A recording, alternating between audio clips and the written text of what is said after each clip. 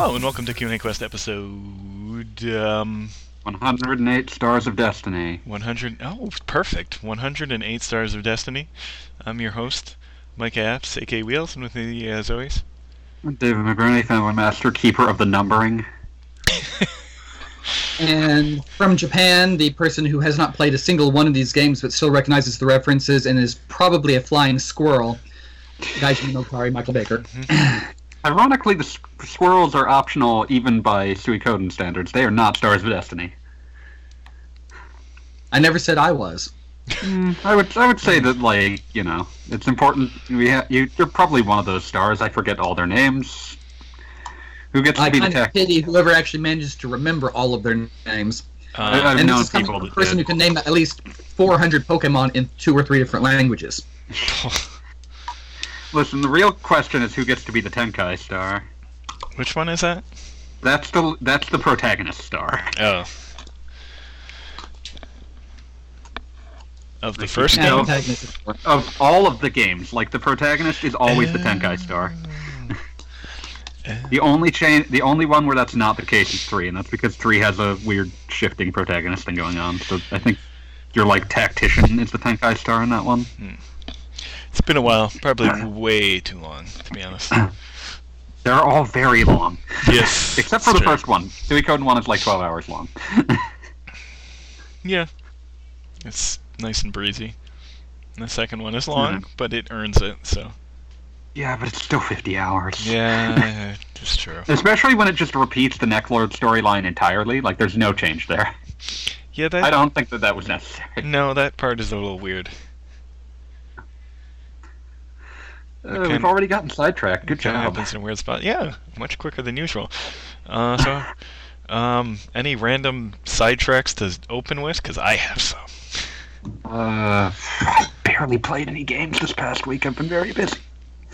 Well, let's see. I finished Nelke and the Legendary Alchemists, or at least I got it to the point where it's on infinite management mode now. So Sweet. finished as much as it's going to let you finish. Yeah, I mean, I could go and re-optimize a couple of parts of town and build everything possible and get the rest of the trophies pretty easily, I'm sure, but I just haven't yet. Mhm. I mean, I've got like 80% or more of the trophies already. That's probably enough trophies. Yeah. And for some of the others, it's like, build one of every kind of store. I'm not quite sure which ones I'm missing. Build one of every type of production area. I'm not sure which ones I'm missing, because it's counting individual levels of shop, and I skipped a few, I think. Oh. So, Either that, or I just dancing as far as I could. It's mostly like an accounting and housekeeping thing at this point for getting the rest of the trophies.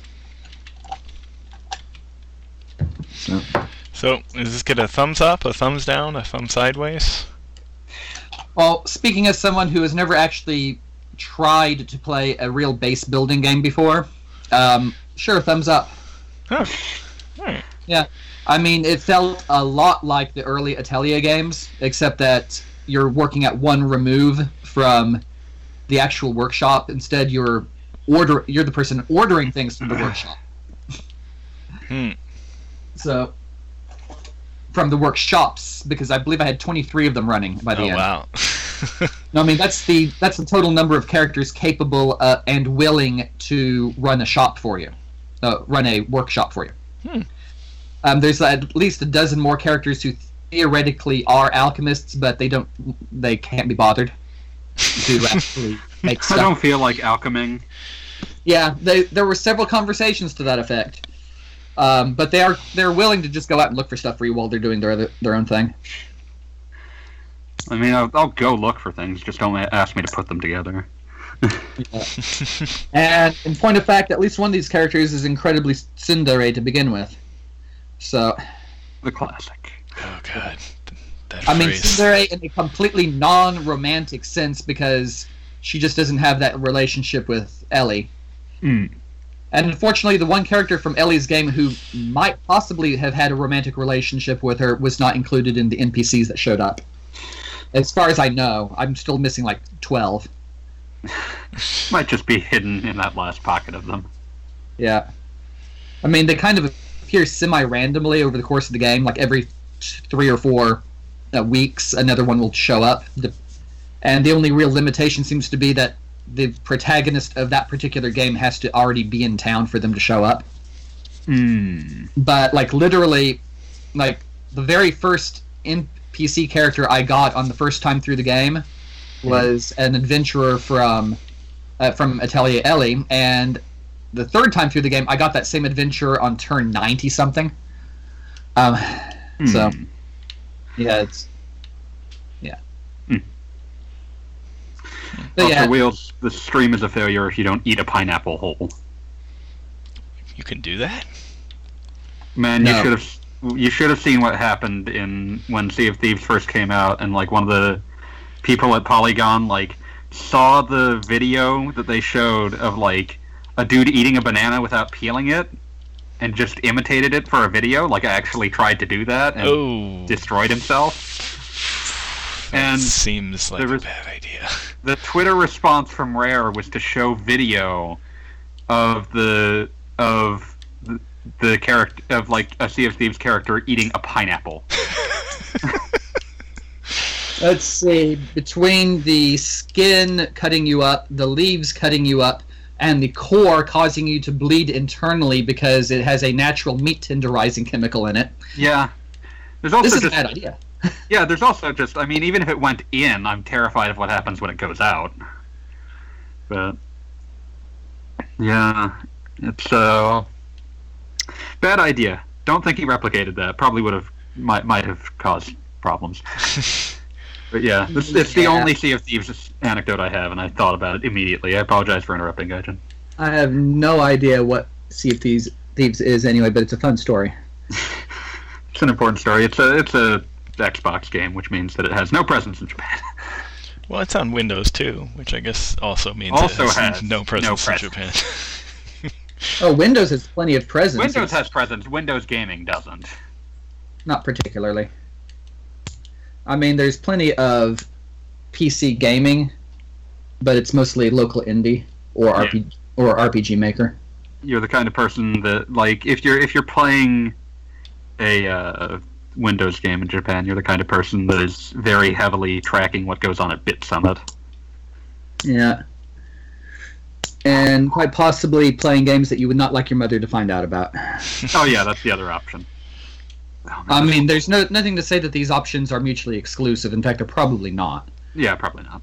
This does remind me of, like, I was playing No More Heroes Travis Strikes Again, and there was a guy there was, like, the game has a bunch of non sequitur, like, bits of pseudo tutorial advice, and one of them is I forget what his name is, but it was basically like play his games and you will learn the truth. And I looked it up because it was too specific of a name for it not to be a real person I'd just never heard of. And, like, the thing that I saw on this man's list of credits was, like, he makes games from the ground up himself, so, like, you know, sound, graphics, programming, everything.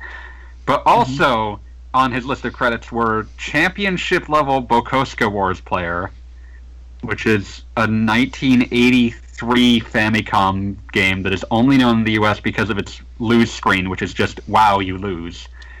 And also on his credits list was a what was described in the Bit Summit website in English as avant-garde puppet shows.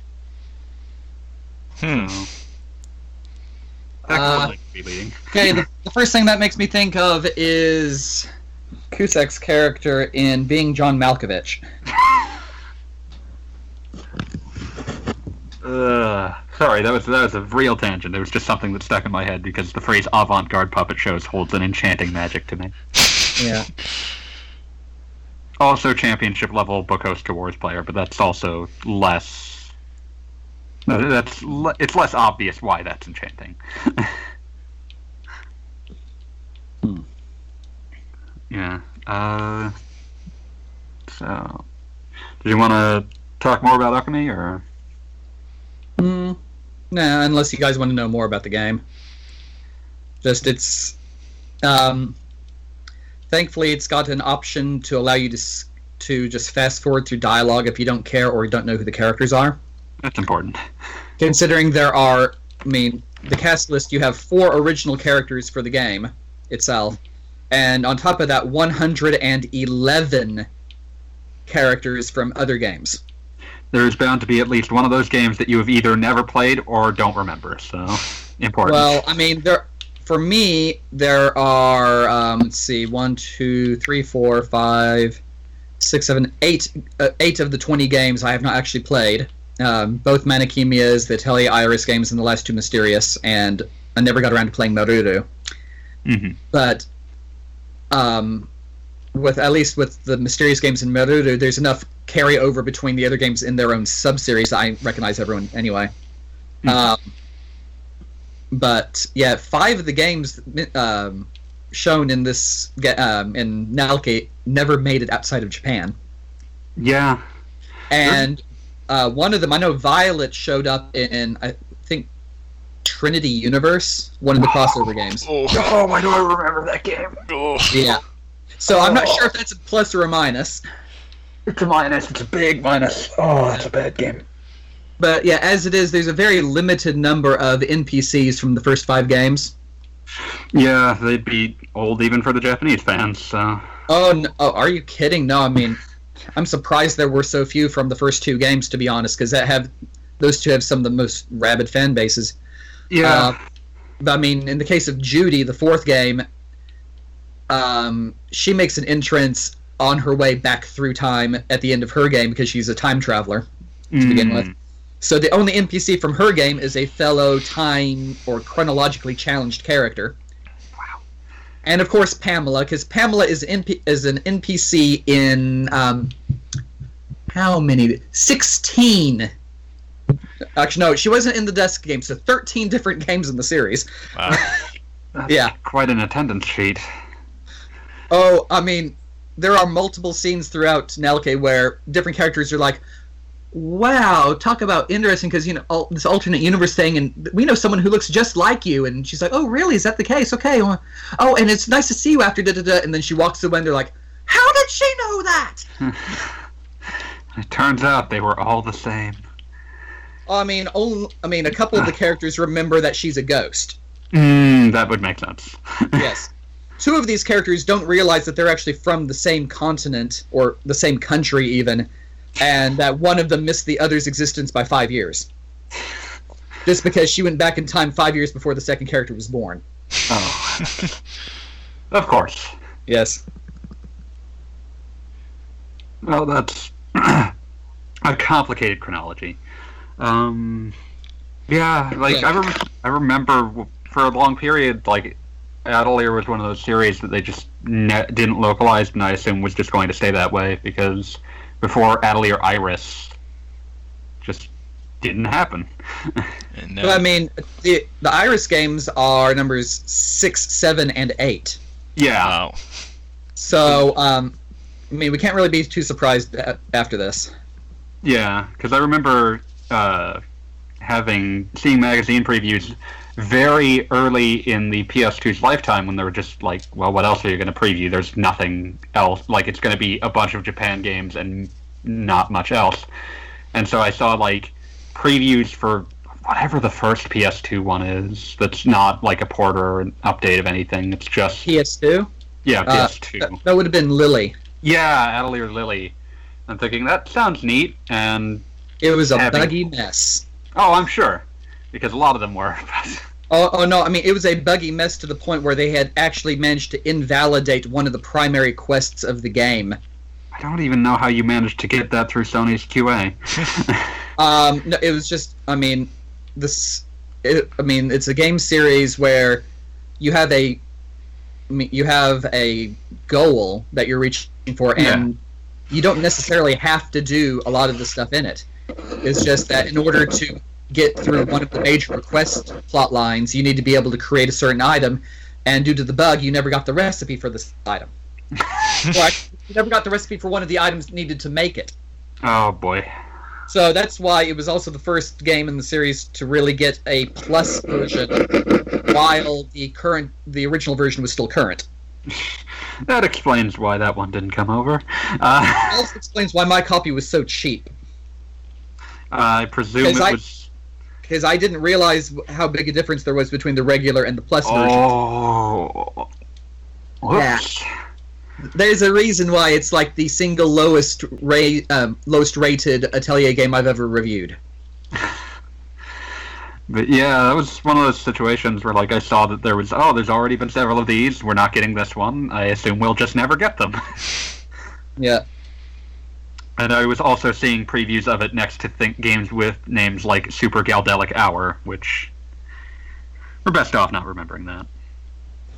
Yeah, I've never heard that one, and I'm not sure if I wanted to. Yeah, it's best off. Yeah. But, yeah, so I mean, it's nice to see the series continues to go strong, even in this strange tower management. Mm-hmm. It's good to have spin-offs. It's good to have options. Yeah. I mean, in this case, it's a completely different kind of management game from the originals, but it still feels very much like the originals. Yeah, I suppose management is kind of core to their appeal, so yeah. Different kinds of management make sense. Yeah, but I mean, it's much more like the original 3 games than the more plot-focused, plot and exploration-focused ones that came later. Yeah, I think that's probably part of why they thought they could do Iris, is that it was more like a normal RPG. Iris was specifically created to be more like a classical RPG. Yeah, that would explain why that was the first one they quote-unquote took a chance on. Yeah. And the Manichemia games are similar in that regard, but Rorona was supposed to be a return to a more traditional format while trying to keep a lot of the things that people liked from the Iris concept. Hmm. And it's also like their first real big seller. So, interesting. Yeah. Wheels, you said you had a big thing that you needed to tangent on? Not really a big thing, just enjoying the fact that there is now a Oscar-winning Spider-Man movie. Oh yeah, that is...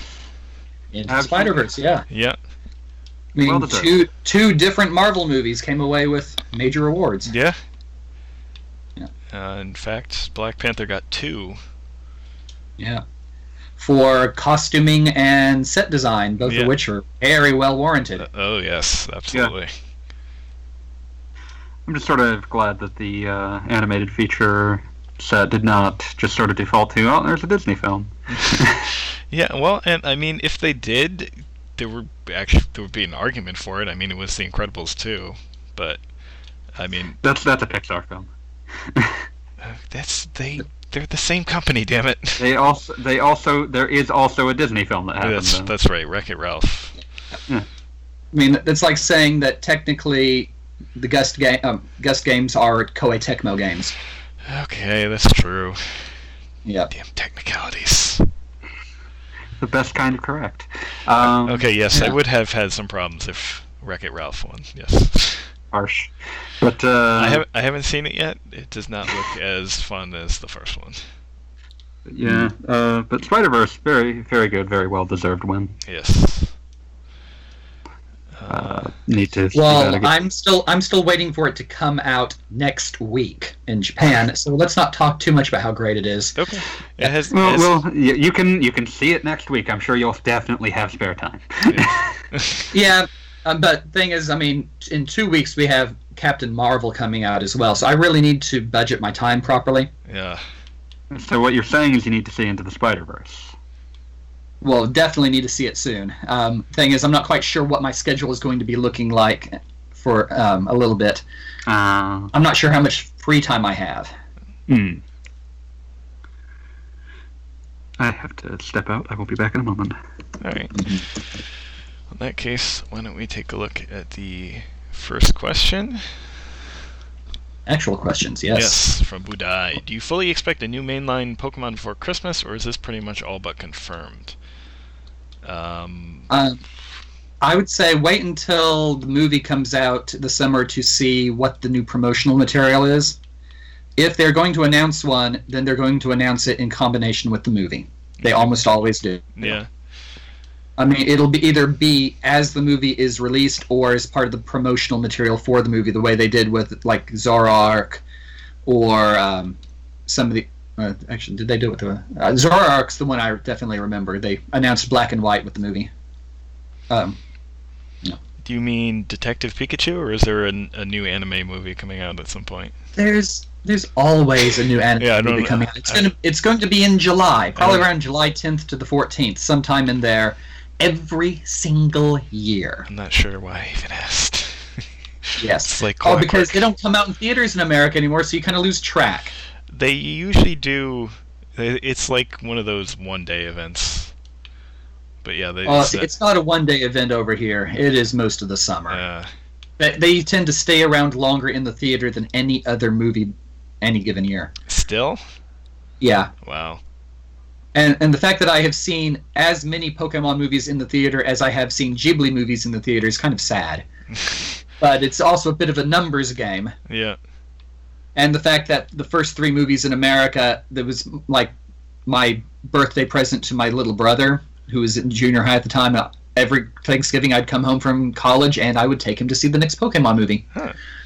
Yeah, that was because I was in school during his birthday, and so like 1 month later, Thanksgiving. There we go. Nice. Yeah. Which is why I still have my ancient Mew Pokemon card.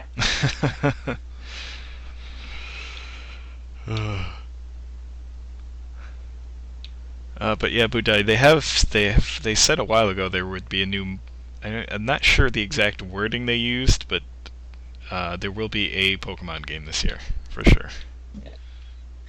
And going by their usual pattern of mainline, sideline, and or bonus content version, and then another mainline, it's probably going to be a major generation release. Yeah, you'd think so. Yeah. With the Switch as popular as it is, I'm sure they really want to get one. I'm sure that's why they probably pushed the Let's Go games pretty hard. Yeah. But yeah, I mean, like 2016, they put out Sun Moon, and then since then they've done Let's Go, which is a remake of Yellow, and then Ultra Sun, Ultra Moon, with expansion of the Sun Moon, and Detective Pikachu. Yeah. So yeah, they are definitely up for a new generation soon.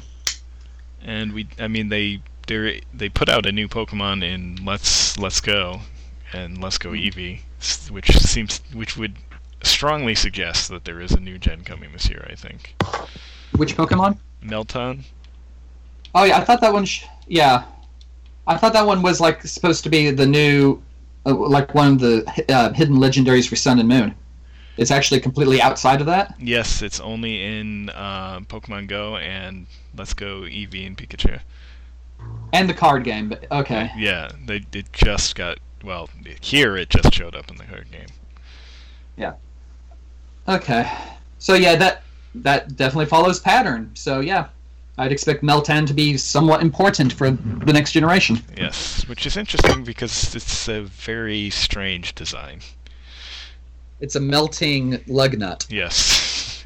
Kind of cute, but interesting. Yeah. We'll see. A lot of the rumors, which at this point somebody probably just made up, but the rumor I keep seeing is it's going to be based in England, like in the Pokemon World version of England, obviously. But well, I mean, as far as rumors go, that's at least not too outside the realm of possibility. Sure. Mm-hmm.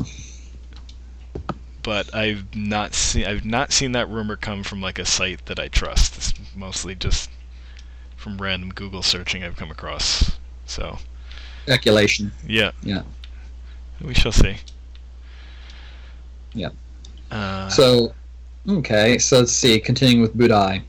Let us hearken back to the time when Japanese RPGs were often released way later in the West. It still happens a little with, like, say, Dragon Quest XI and Persona 5. Trails fans are still waiting for their games. But times are much better than they were, and so many games are simultaneously released. On that note, could you imagine a Persona 6 localization taking as long as Persona 5? Took about 6 months, I think. September to March-ish. By Atlas standards, that is really fast. Yeah. It's the thing that bothered people, I think, is that it was much slower than Shin Megami Tensei 4, which was 2 months. Yes, but you have to factor in the amount of voice acting. Yeah, I think the voice acting is really what slows it down. Like, SMT4 has voice acting, but it has most of its script is not going to be spoken out loud. Whereas Persona is very much that is a lot of text and everyone has to say it. Yeah. Plus all of the different social links and things like that. Yeah, bearing in mind that there was a lot of dissatisfaction with translation anyway when it was finished, so if anything, I could almost see Persona 6 taking longer just to try to avoid that. And then people complain that it's taking too long. Yeah. I mean, like, part of the issue ends up being that, like, Persona has, because of the internet and the increasing prevalence of, like, the sort of person that will be able to import it, like, there was an issue of spoilers exist for this game, and there's really no way, like, you just have to make sure to avoid the kind of person that would spread them. But I think that it's the only way that they can lower that time is if they just decrease the amount of, if they give increased access to the localizers to the content before it's finished. And I don't think anything about how Atlus is run as a company has signaled their intent to do anything of the sort. Well, I mean, there is one other thing that they could do to reduce the amount of time for localization, and that is simply to not have English voice acting. That's not going to happen, I don't think. Oh, and I'm sure there would be much wailing and gnashing of teeth from the American fan base for this. I mean, I wouldn't be happy. I mean, the Japanese voice acting is good, but I like the dubs. They're good, so...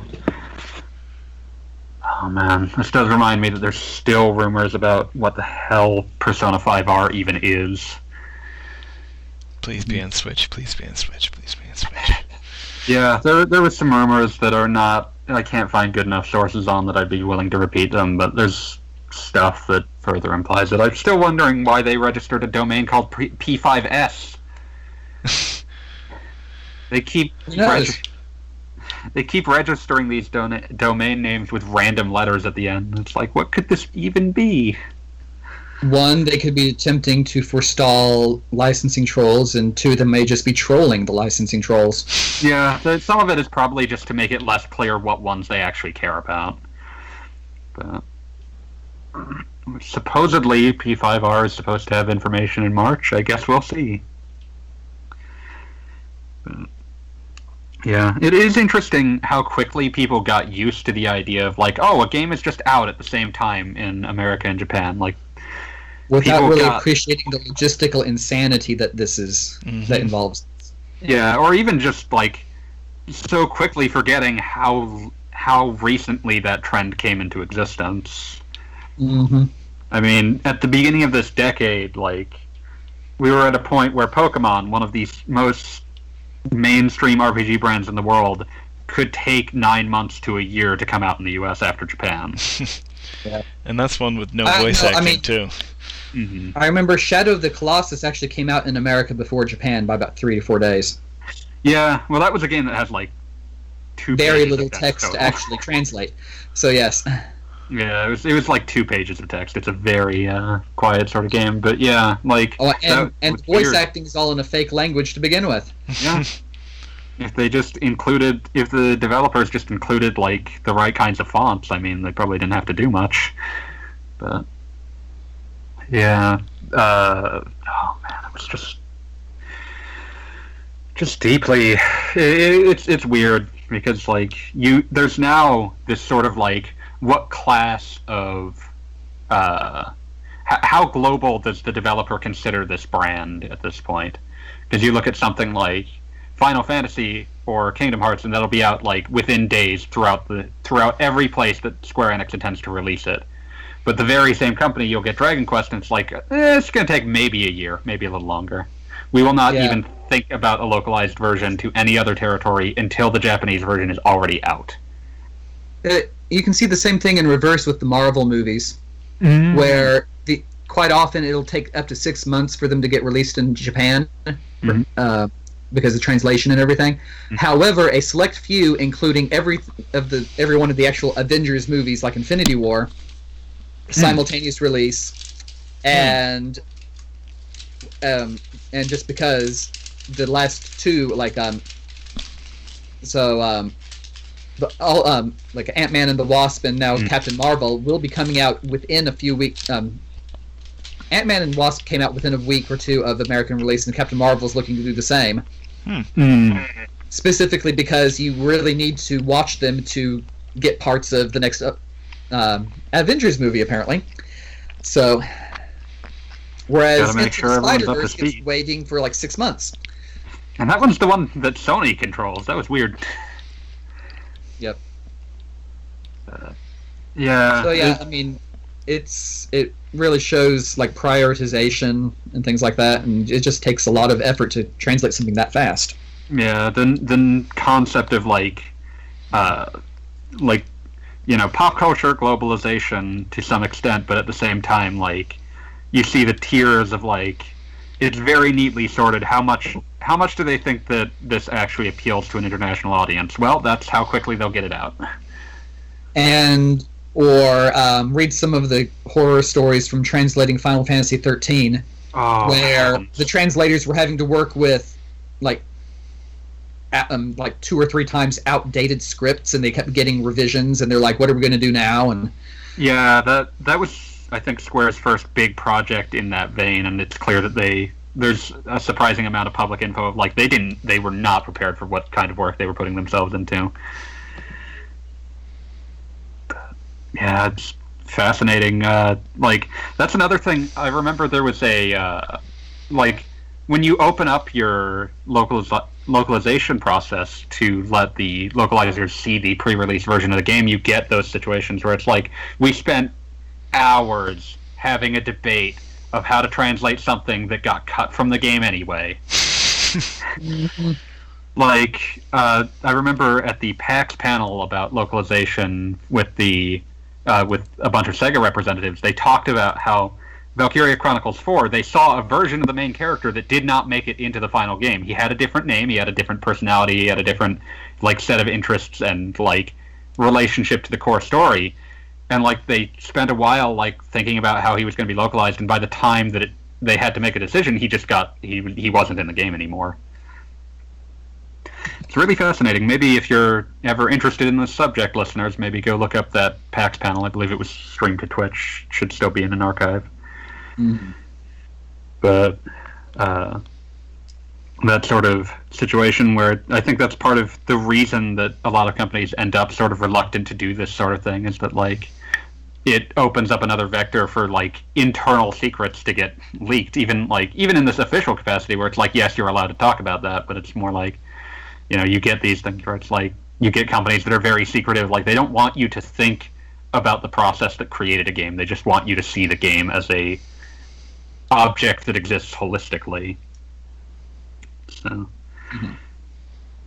it's just interesting. I think that's I don't really see that changing for logistical reasons for series that aren't perceived as like huge worldwide brands. So,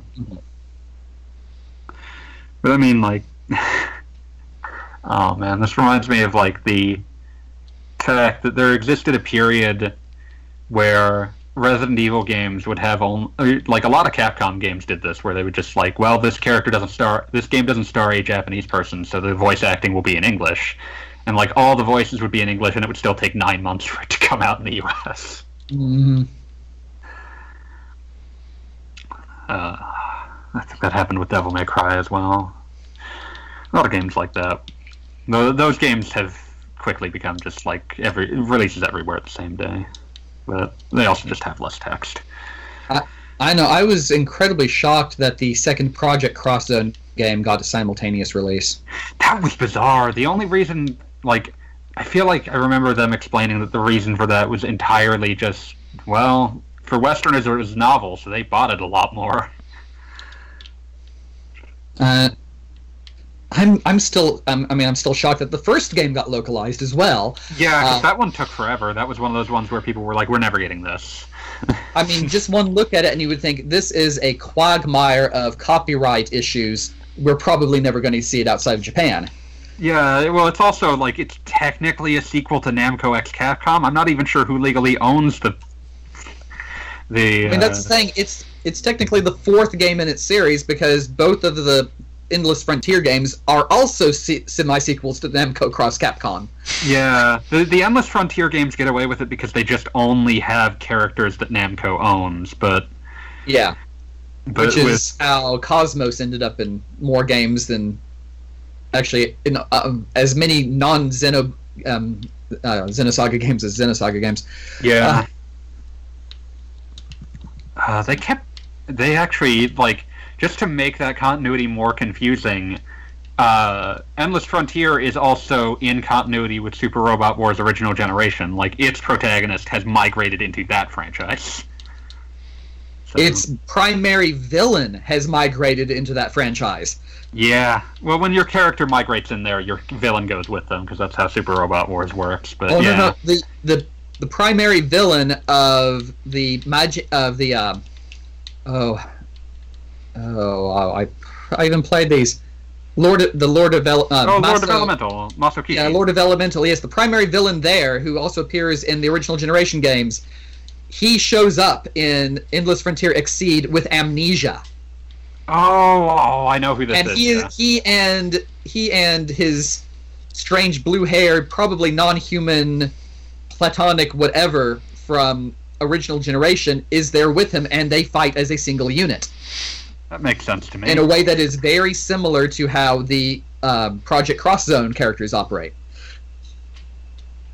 So. Oh, of course. Yeah, there's a few characters you might even be referring to, because I know a few different SRW characters have found their way into Endless Frontier Seed. Do you remember the name at all? This is the main bad guy from Maso Lord of Kiji. Elemental. Yeah. The main bad guy. Like, yes. So it's not Shu Shirakawa?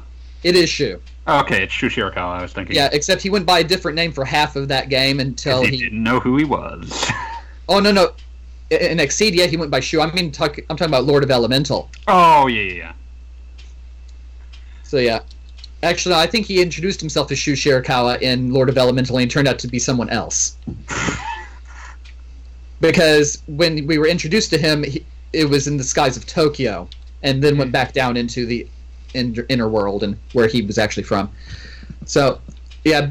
Speaking of which, I have never actually played the original Generation game, so there's a humongous plot gap in the middle of Maso Kishin that I never could figure out. Yeah, because there is literally in one chapter, it suddenly jumps between we just nuked a city to 1 year later, and the entire 1 year later includes the entire original Generation series. I think up through second OG, yeah. Yeah. So I'm just like, what the hell is going on here? I don't understand. You should have just ended the game 2 chapters ago. I think that might actually be where the SNES game that it's technically a remake of does end. I would not be surprised if it did. And it would be a better experience if it had. Yeah, I've never played Super Robot Wars EX, so I can't speak for it, but... Yeah, but I love the level of, continuity nonsense that, they sort of tango through to try to get, well, this part we own, so we'll tangle it into the other things that we own, and we'll just, paper over anything that requires us to reference things we don't own. I kind of... It's a very specific thing with continuity. Yeah. And the secret to Super Robot Wars continuity is simply, we don't care. There's a million of them, and some of them do care a lot about continuity, but then sometimes you'll get... One of my favorite things that happened is that Super Robot Wars Alpha has a big spot in its plot dedicated to the plot of Giant Robo the Day the Earth Stood Still. Mm-hmm. And then between Alpha 1 and 2, the guy who made Giant Robo, and thus all of the characters, I believe his name is Mitsuteru Yokoyama, but Yokoyama passed away, and thus instead of negotiating for rights with him for the million different Yokoyama manga that are in Giant Robo the Day the Earth Stood Still, they were now negotiating with his estate, and his estate wanted a lot more money. And suddenly, Giant Robot the Day the Earth Stood Still was not in Super Robot Wars Alpha 2 or 3 because it was too expensive. Licensing is a nightmare. Yes, it is. Yay, licensing. It's a shame. Giant Robot the Day the Earth Stood Still is a very fun, ridiculous OVA. Very pretty. I recommend it. They all are kind of ridiculous. Yeah. I mean, that is kind of a requirement of the entire genre. Yeah. It's weird that, like, if you said direct-to-video animation in the West, you would get, like, this idea of the cheapest, worst thing that could not find its way into theaters or on TV. But at least, like, especially in the 80s and 90s, like, OVA was like, oh, this is something that's very high budget and that the creator has a lot of control over for some reason. Partly because it wasn't getting a cinematic release, and they knew that it was going to be marketed directly to the fan base. They probably knew exactly how many copies they would be able to sell. Mm-hmm. And the Japanese prices for media is usually like 5 times more than what it would cost in America for retail. Yeah. So and you were buying, like... Oh, God. I mean, it's like Idea Factory and Compile Hardware. Whenever they make a game, they calculate almost to the tens spot how many copies they will probably sell in the first week. Mm-hmm. It reminds me... And they are very good at this calculation, and that's why they managed to make so many games, because they know how to budget it properly. Yeah. It was also just this weird situation where it's like, Giant Robot the Day the Earth Stood Still is a 7-episode OVA, and it was released across 7 years, 1 half-hour episode per year. So... And each one was probably $40 per VHS tape. Oh, I would estimate probably closer to 60 at the very least, but... Well, I mean, it depends on which if year you're accounting it for was. inflation as well. Because, I'm thinking like 4,000 to 5,000 yen per VHS tape was pretty common. Possibly a bit more, but depending on which year of the 80s we're talking about, this may have been before or after the yen was deregulated, at which point it went from like 300-something yen fixed to the dollar to less than 100 yen to the dollar. Mm-hmm. Which means that the actual dollar price by comparison would have been incredibly different, even if the actual yen price did not change, which it often did not. Mm-hmm. This would have been... Giant Robot the Day the Earth Stood Still was mostly in the 90s, so it was probably mostly after that deregulation. Yeah. Mostly in the 90s? Yeah. Hello? Hello? Can I be heard? I can hear you. Okay. Gaijin, can you hear me? I don't think he can hear either of us. Yeah, I think he might have disappeared over the horizon. Okay. Hello, hello. I put a message in the chat. Okay. I can't believe I killed the podcast with me rambling about OVAs. Can you hear me now? Good. I'm glad that advertisement will never leave the public consciousness. Ugh.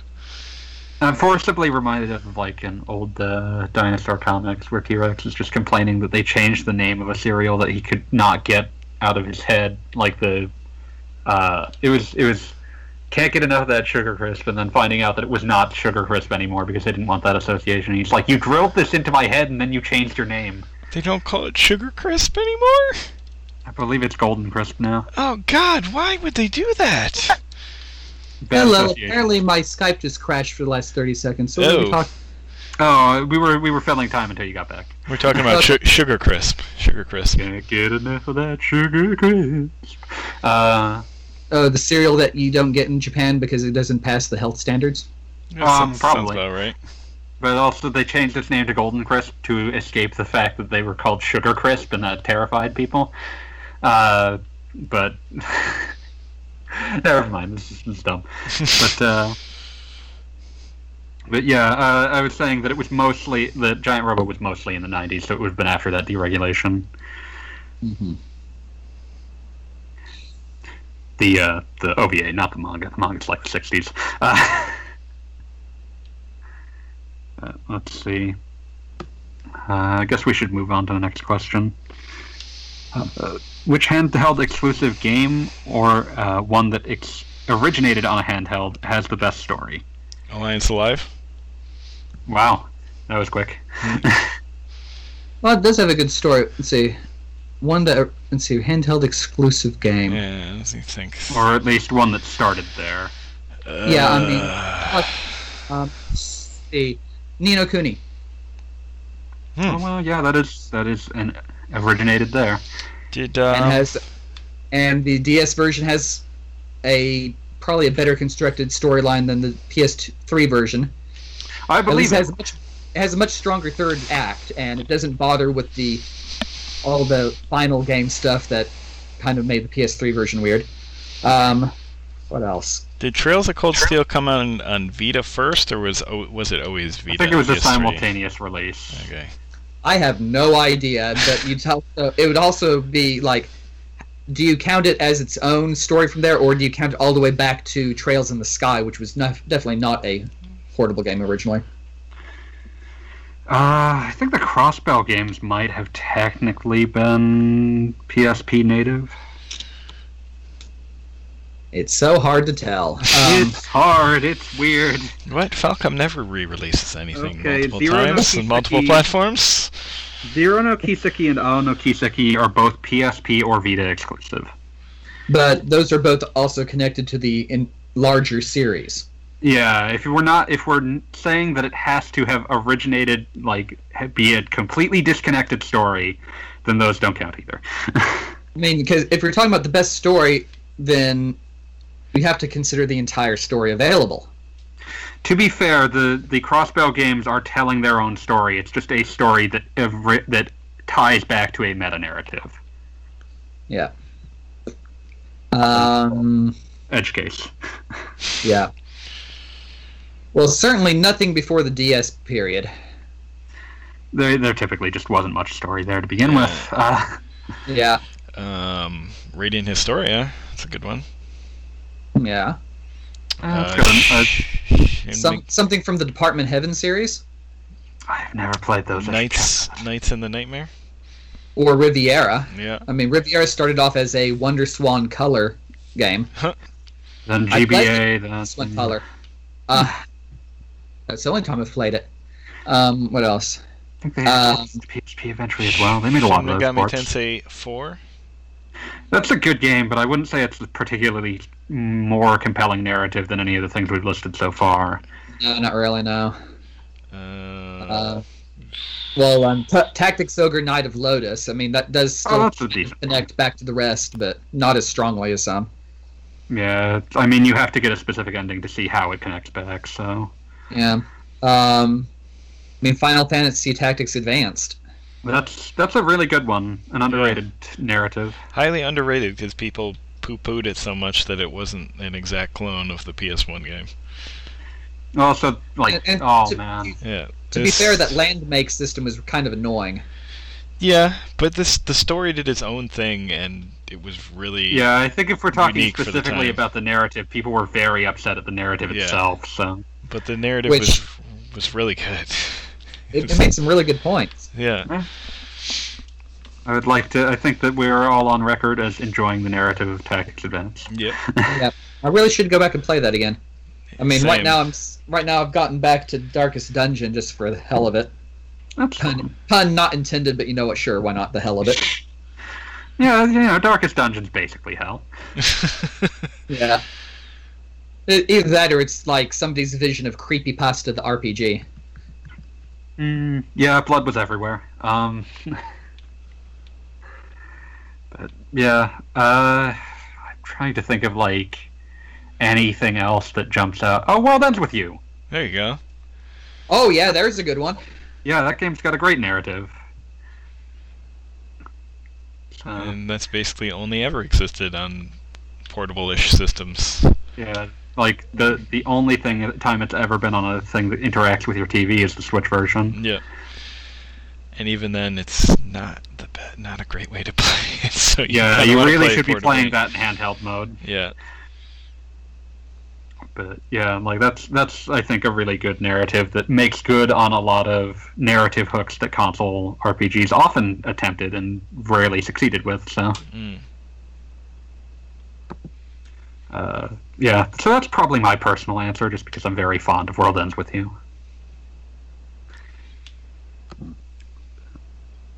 I think we've listed a good cross section of games that did ambitious things with narrative on a handheld. Yeah, I'm just trying to think if there's anything else we could have missed. I feel like it would be like us combing through the DS era for RPGs. Pretty much. Well, this would be more on the comedy side, but Mario and Luigi, the original. Yeah, True. I would say that's very well written.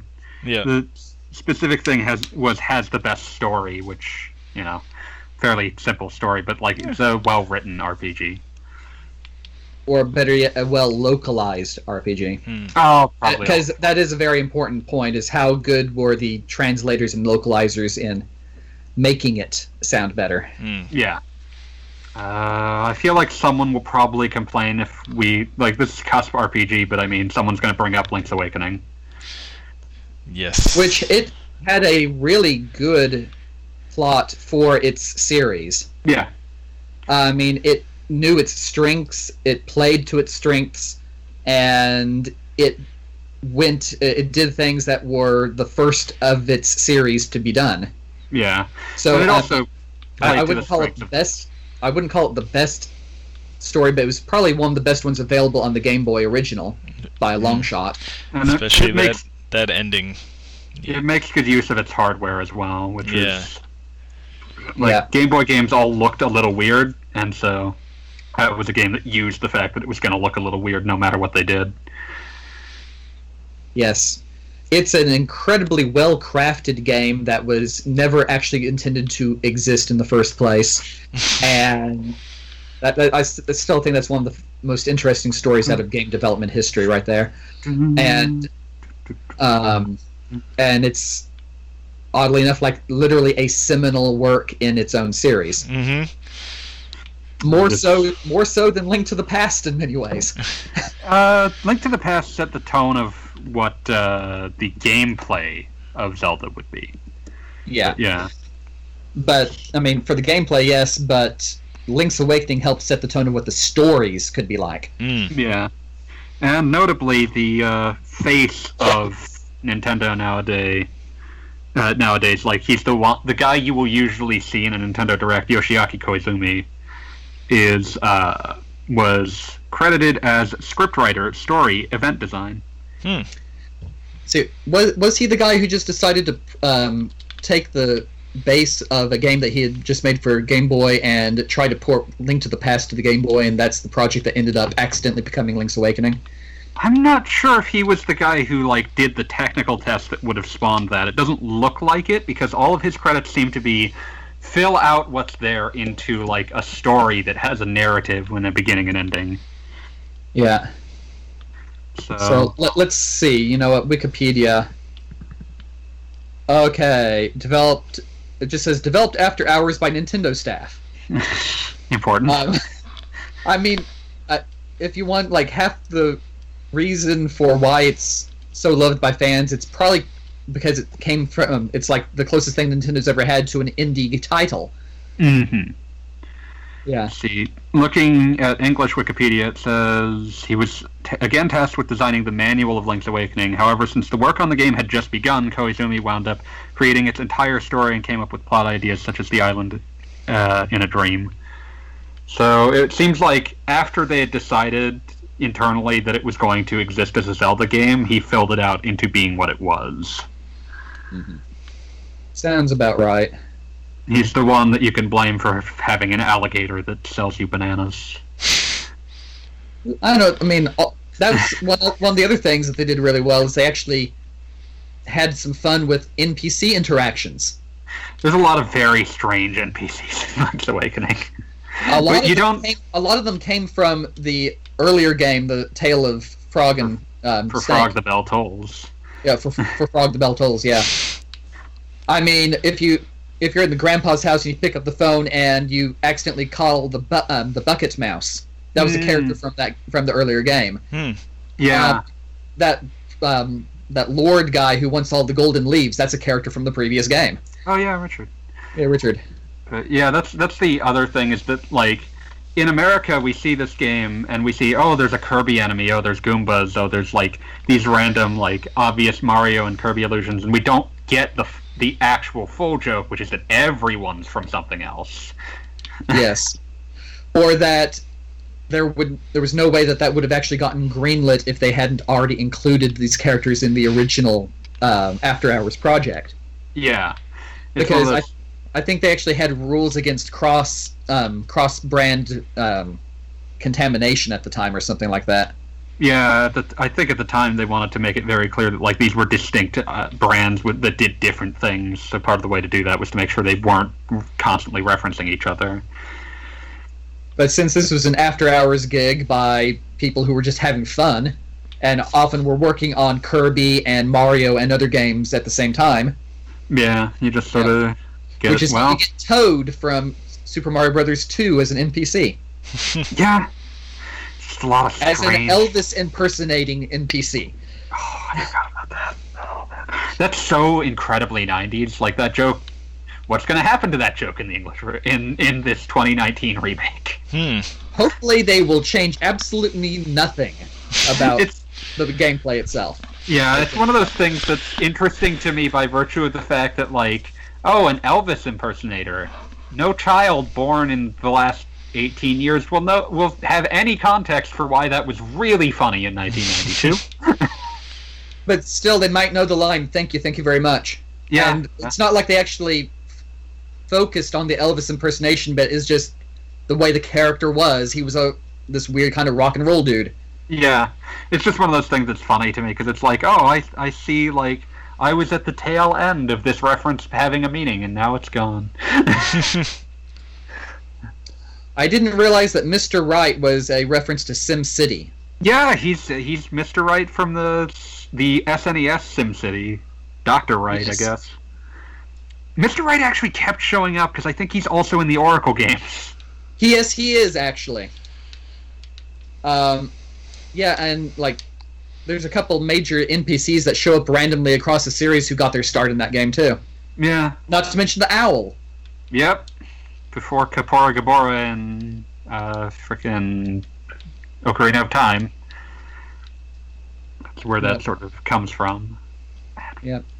What a crazy game. As long as they allow me to put bows in one button and bombs in the other button and allow me to shoot exploding arrows, I will be happy. I expect that they'll keep doing that because so much of the game's puzzle... It seems like the game is very similar to its original incarnation. Yeah. And so many of the game's puzzles relied on, like, item comboing. They'll probably just make it easier to do yeah, it's probably... comboing. What I would suspect is that your item buttons will not take up your shield and sword buttons. Yeah. Just fine by me. Yeah. I know, I liked that aspect because it allowed some interesting creativity in what you had equipped at any given time. That's true. It was interesting to see Link without, like, barehanded. That was not really something you saw that often, so... Yeah. And, or just like the boots and the feather combo. Yeah, I'm sure that'll stay. It's just you won't necessarily have to unequip your sword and shield to do it. Yeah. But yeah, it felt like there was a need to bring that game up because people would have been a little confused as to why you didn't bring that up for handheld games with impressive stories. Mm-hmm. Let's see, another Budai question. Have you noticed in most entertainment industries, like, say, music, movies and books, they're more transparent that something is being made? The first trailer isn't what confirms its existence, but for video games, other than leaks, developers usually use first trailers as a surprise. I think we've kind of touched on this already, because we're talking about the translation efforts and translators getting stuff so far in advance of the release that the character doesn't exist anymore. Yeah, but I think there's also just the other part of it, which is that companies in video games don't like to acknowledge something is being worked on until they're reasonably sure it'll come out. Yeah, that is a major thing, and I mean, between that and the fact that so many things can change between the initial announcement even and the final release. Yeah. I 'Cause mean, yeah. Yeah. I mean, you'll get movies that like, oh, that's been officially in the works for 20 years and has had no real progress on it because no one actually cares that much. It's just a difference of how they're put together. So like, you get a lot more of those high-profile cancellations, or like a lot more of those. Well, this just never went anywhere. Yeah. But yeah, that's one of those things. It's interesting actually because it makes those situations where something did get announced, did get shown, and then went away even stranger.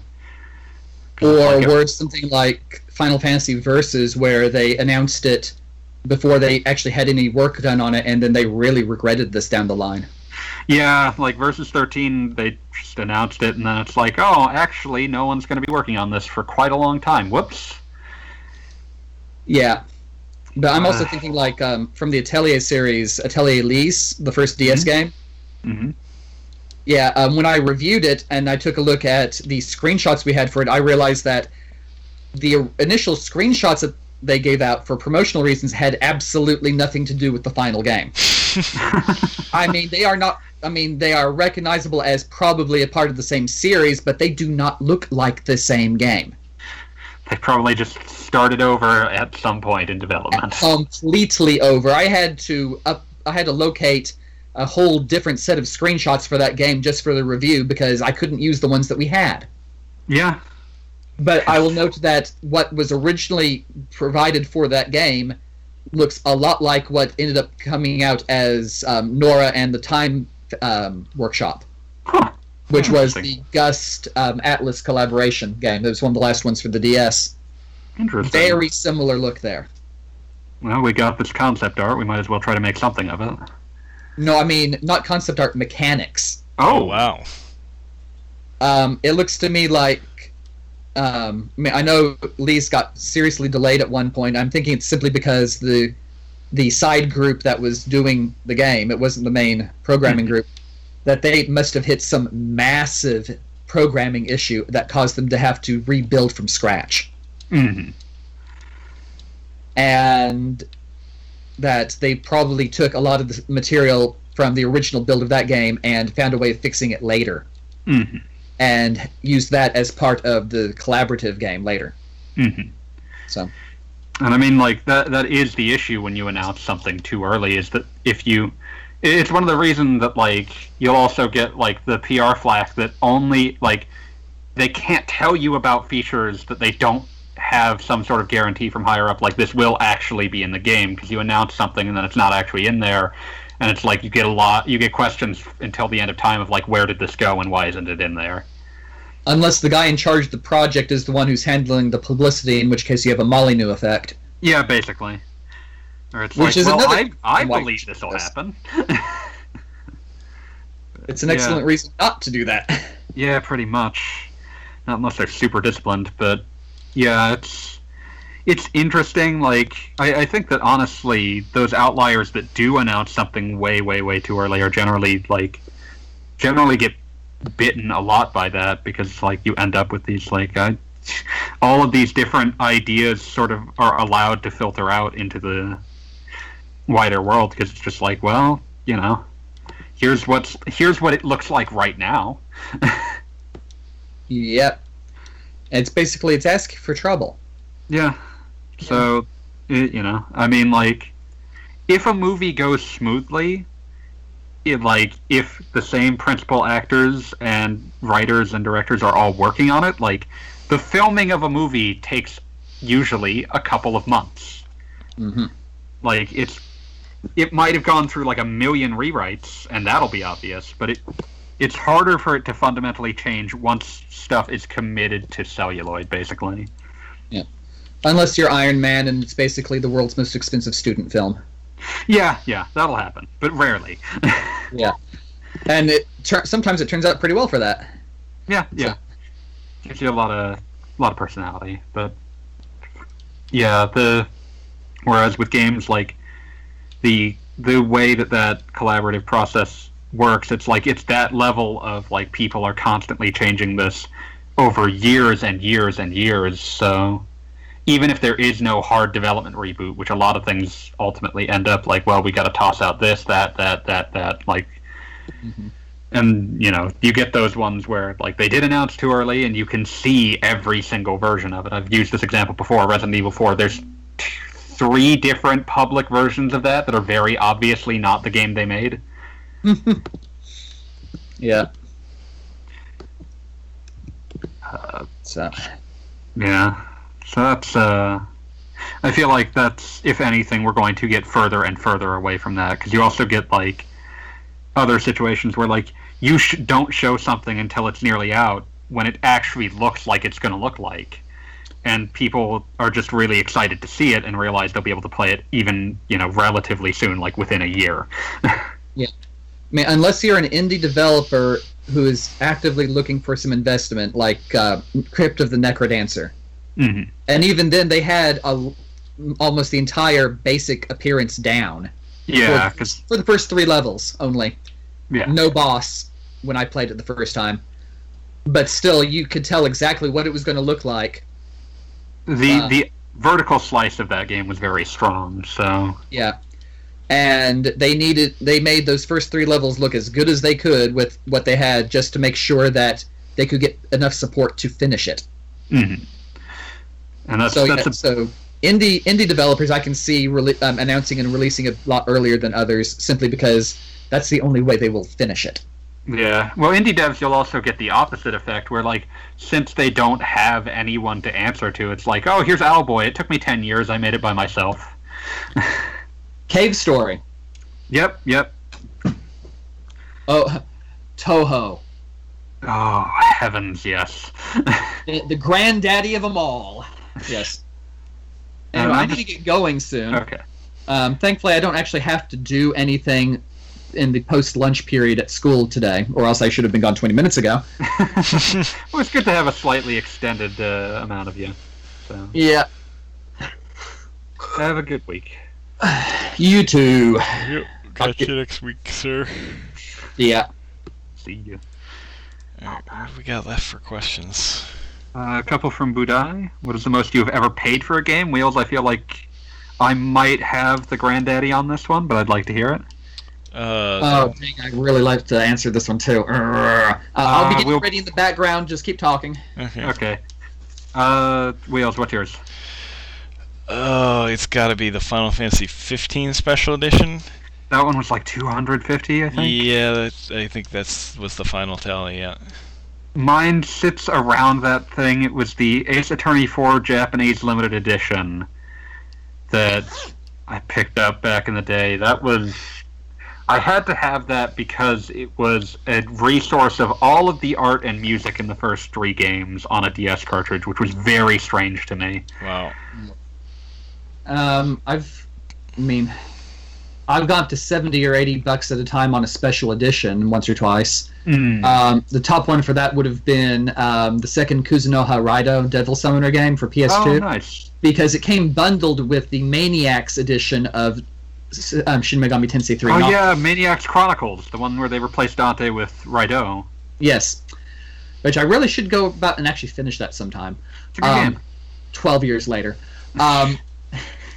But I mean, that's technically paying a lot of money for 2 games there. Yeah. The most I ever paid for secondhand would have been Moon RPG Remix Adventure at $60-something. Oh, heavens. Yeah, those games that actually manage to appreciate and value tend to sting after a while. Yeah. I mean, I could try and get the second Metabots game for Game Boy Advance over here, but it would probably set me back $130. Oof.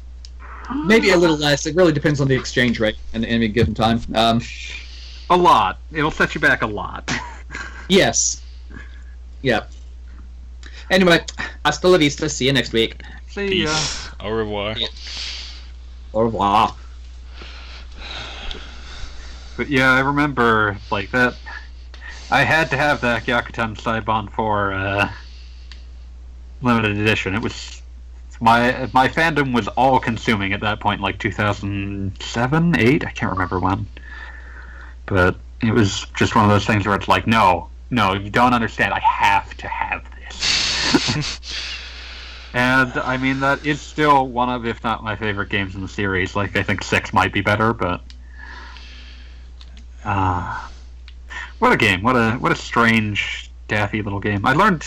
Oh, I need to tell you about this bit of Ace Attorney trivia I recently learned about, which is that they had a bunch of considered names for the first one before it came out, and all of them are insane. So the most ridiculous one is Boogie Woogie Innocence. Huh. Don't know what they were going for with that. There was Survivon, which was a combination of survival and courtroom in Japanese. Huh. There was Bingo Bango, which is apparently a pun on, like, bingo, like you got it right, and bango as in, like, a Japanese word meaning some form of, like, legal defense. There was also apparently at least one build of the game where Phoenix had a pet hamster, or in one very strange suggestion that never got past a suggestion room, Phoenix was a hamster. And of course there was the initial build, which made honestly a lot more sense, where Phoenix was just a private investigator. But they realized, private investigators don't go to courtrooms. And it was more fun to have your character, it was more fun to have your character pointing out where, like, someone was lying, and that didn't mean as much when you were just talking to them one-on-one, so they moved it into the courtroom. And, like, their initial way of moving it into the courtroom was like, oh, well, he's a private investigator who goes to his office and finds a dead body there, and then is arrested, but his legal defense is incompetent, so he has to defend himself. Like, that's how we'll get him into the courtroom. And eventually it was just like, well, yeah, but that means he can only be in the courtroom for one scenario. Let's just make him a lawyer. So, yeah, I care a lot about Ace Attorney. Ask me about Ace Attorney. And one last Budai question. What was the first game you bought with your own money? Hard to say. Fuck, There's a I couple remember. I think it might ironically have been like Link's Awakening DX. I don't know.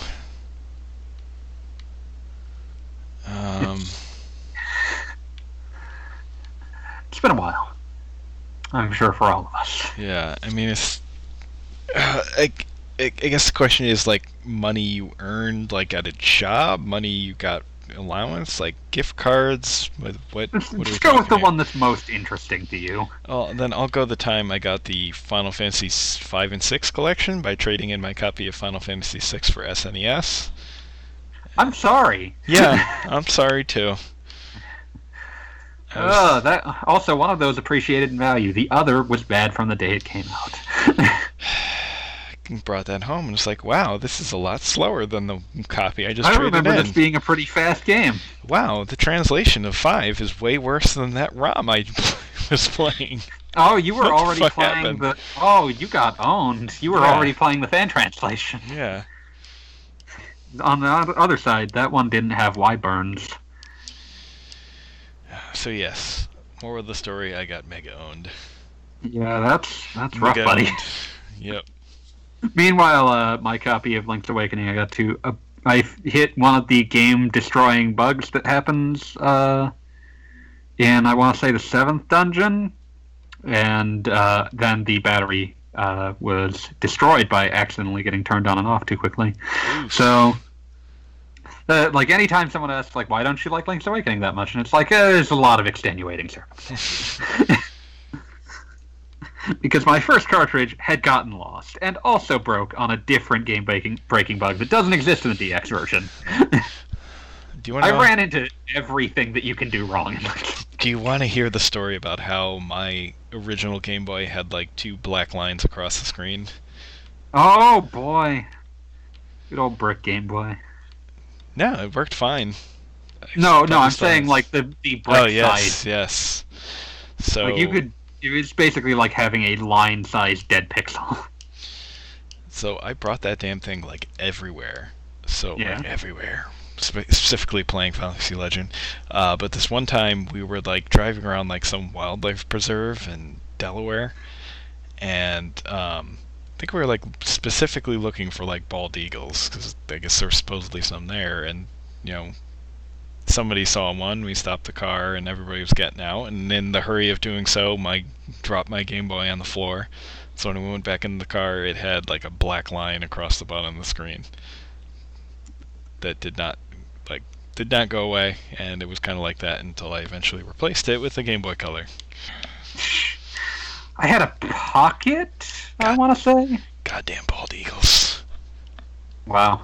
I had a Pocket as my first Game Boy, and you know those were nice. I mean, I accidentally dropped it and it broke, but Nintendo replaced it real quick. So still, like, I think people forget how much of an upgrade the Game Boy Pocket actually was. Yeah. Both for being much, much smaller, which is nice, but also just like, oh, the screen is still ghosty because it's like a LCD screen in 1990, but I mean, it's not a passive matrix screen anymore.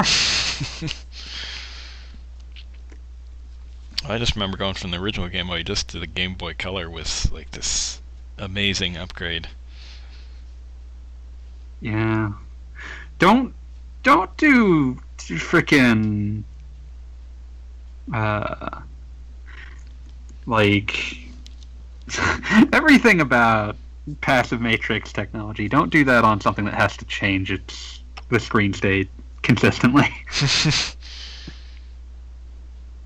It's okay. We'll just update the parts of the screen that changed. What is ghosting?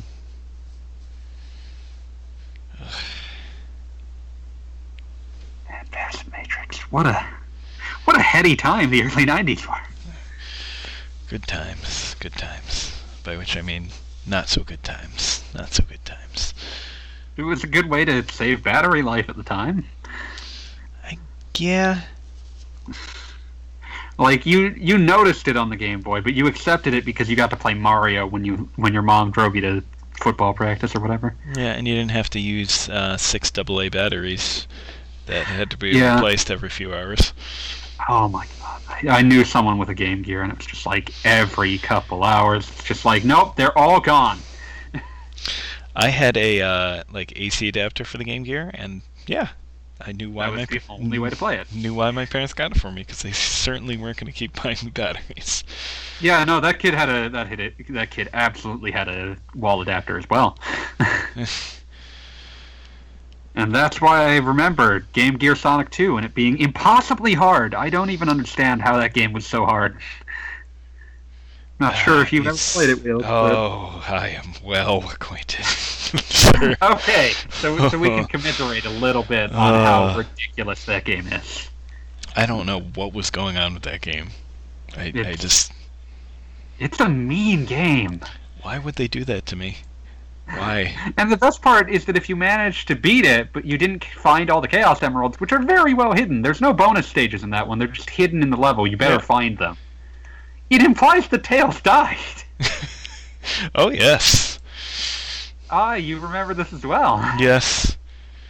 You get to that ending, and it's like, oh, Sonic's alone, and Tails is in the sky. But not flying, no, it's just his face over the moon. What happened here? Yeah, I'm pretty sure that's the only ending I ever got legit. It is so hard to find. Like, a lot of them require, like, one-shot pixel-perfect jumps. Ugh. What a game. What a very strange game. Yep. I remember having a lot more fun with Sonic Triple Trouble. Yeah, I guess some people would say it wasn't as good. I say they're wrong. Wait, are there people that claim that Sonic 2 was better than Sonic Triple Trouble? Probably. I'll fight. Probably.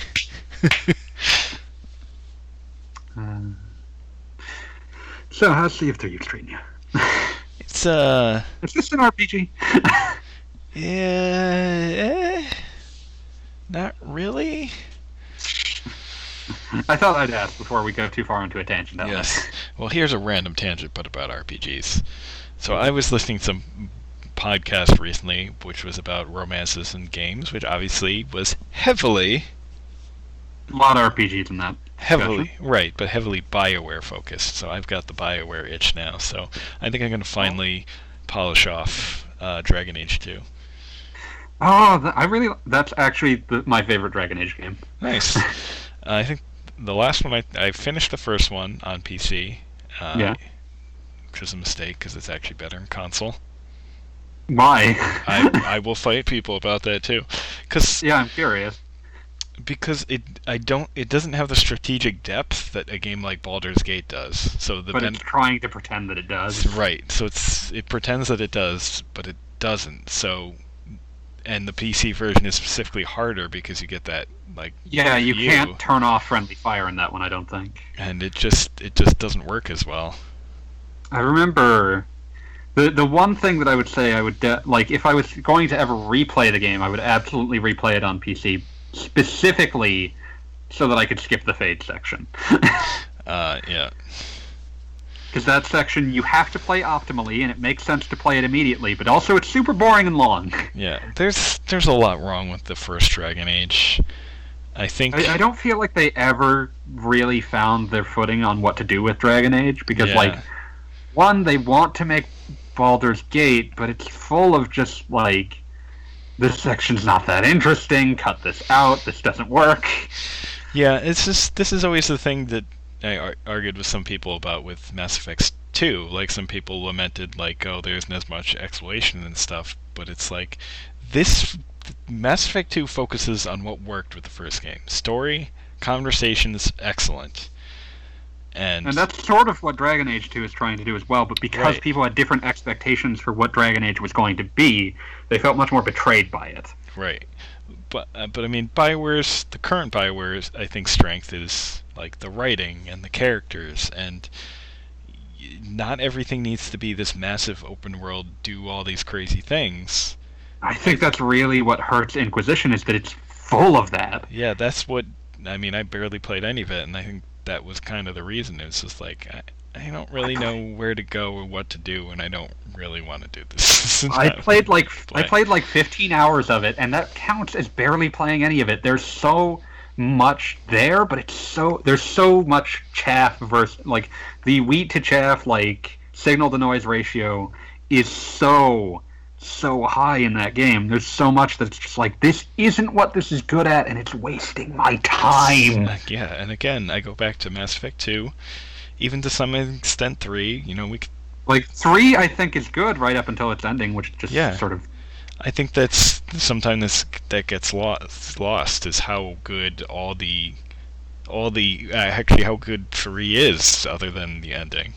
Yeah, I mean, if you just do the Tuchanka and Rannoch sections are great, capstones to series-spanning storylines. Right.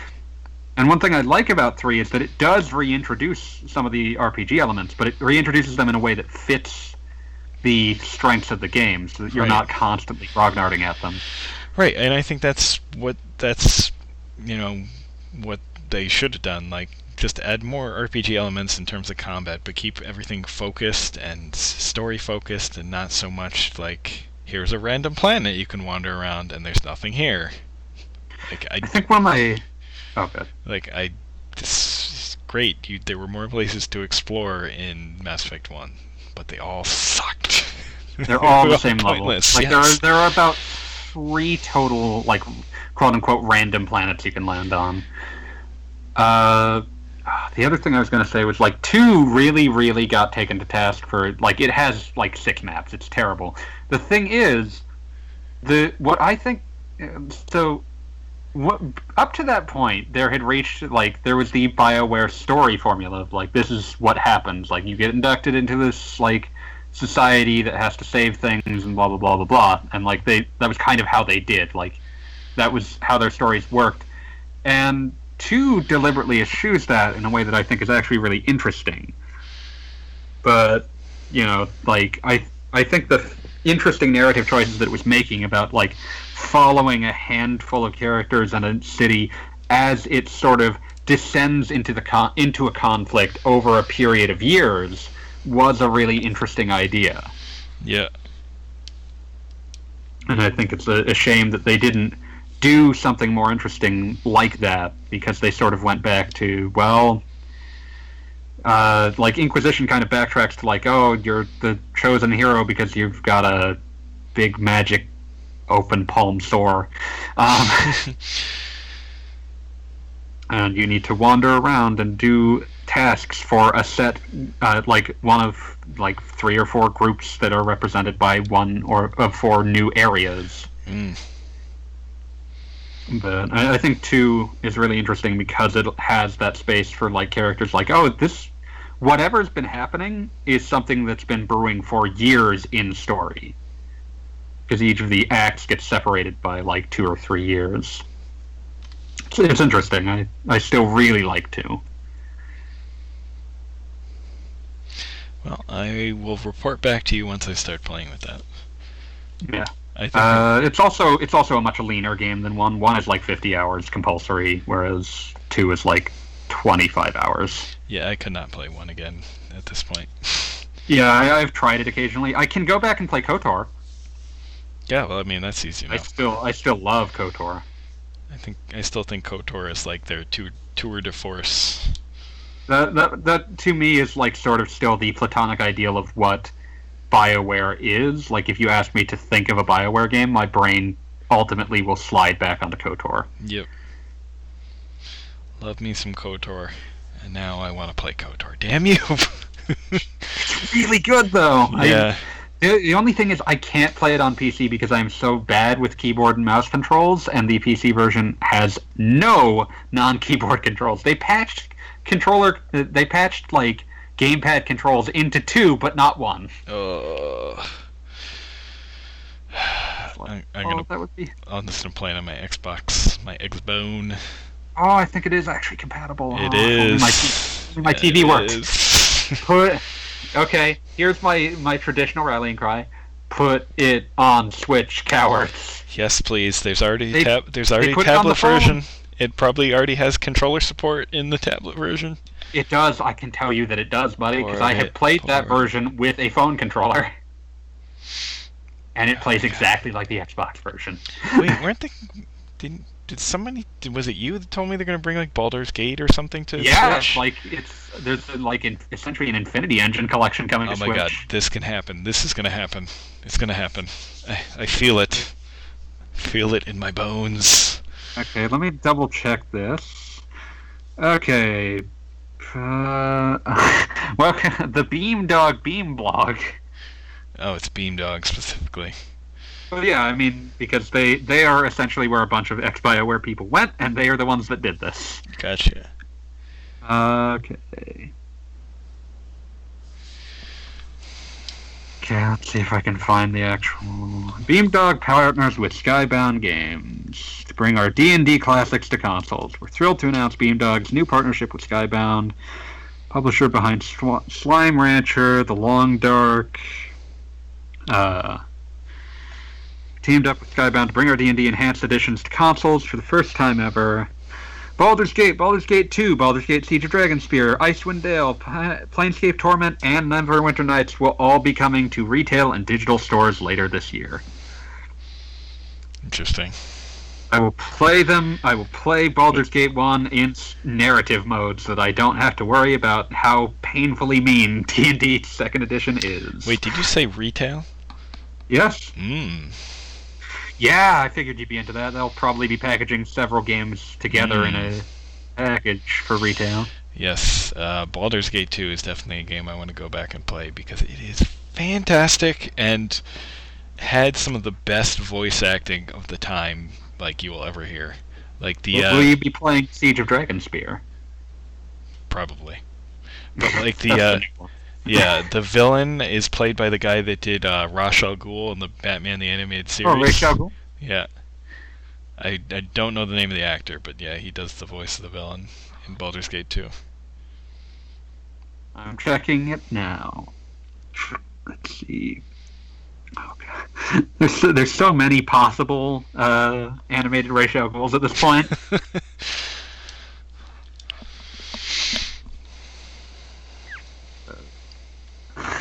There's so many of these. Why would you do this to me? Okay. Okay. Ra's al Ghul voiced by. Let's see.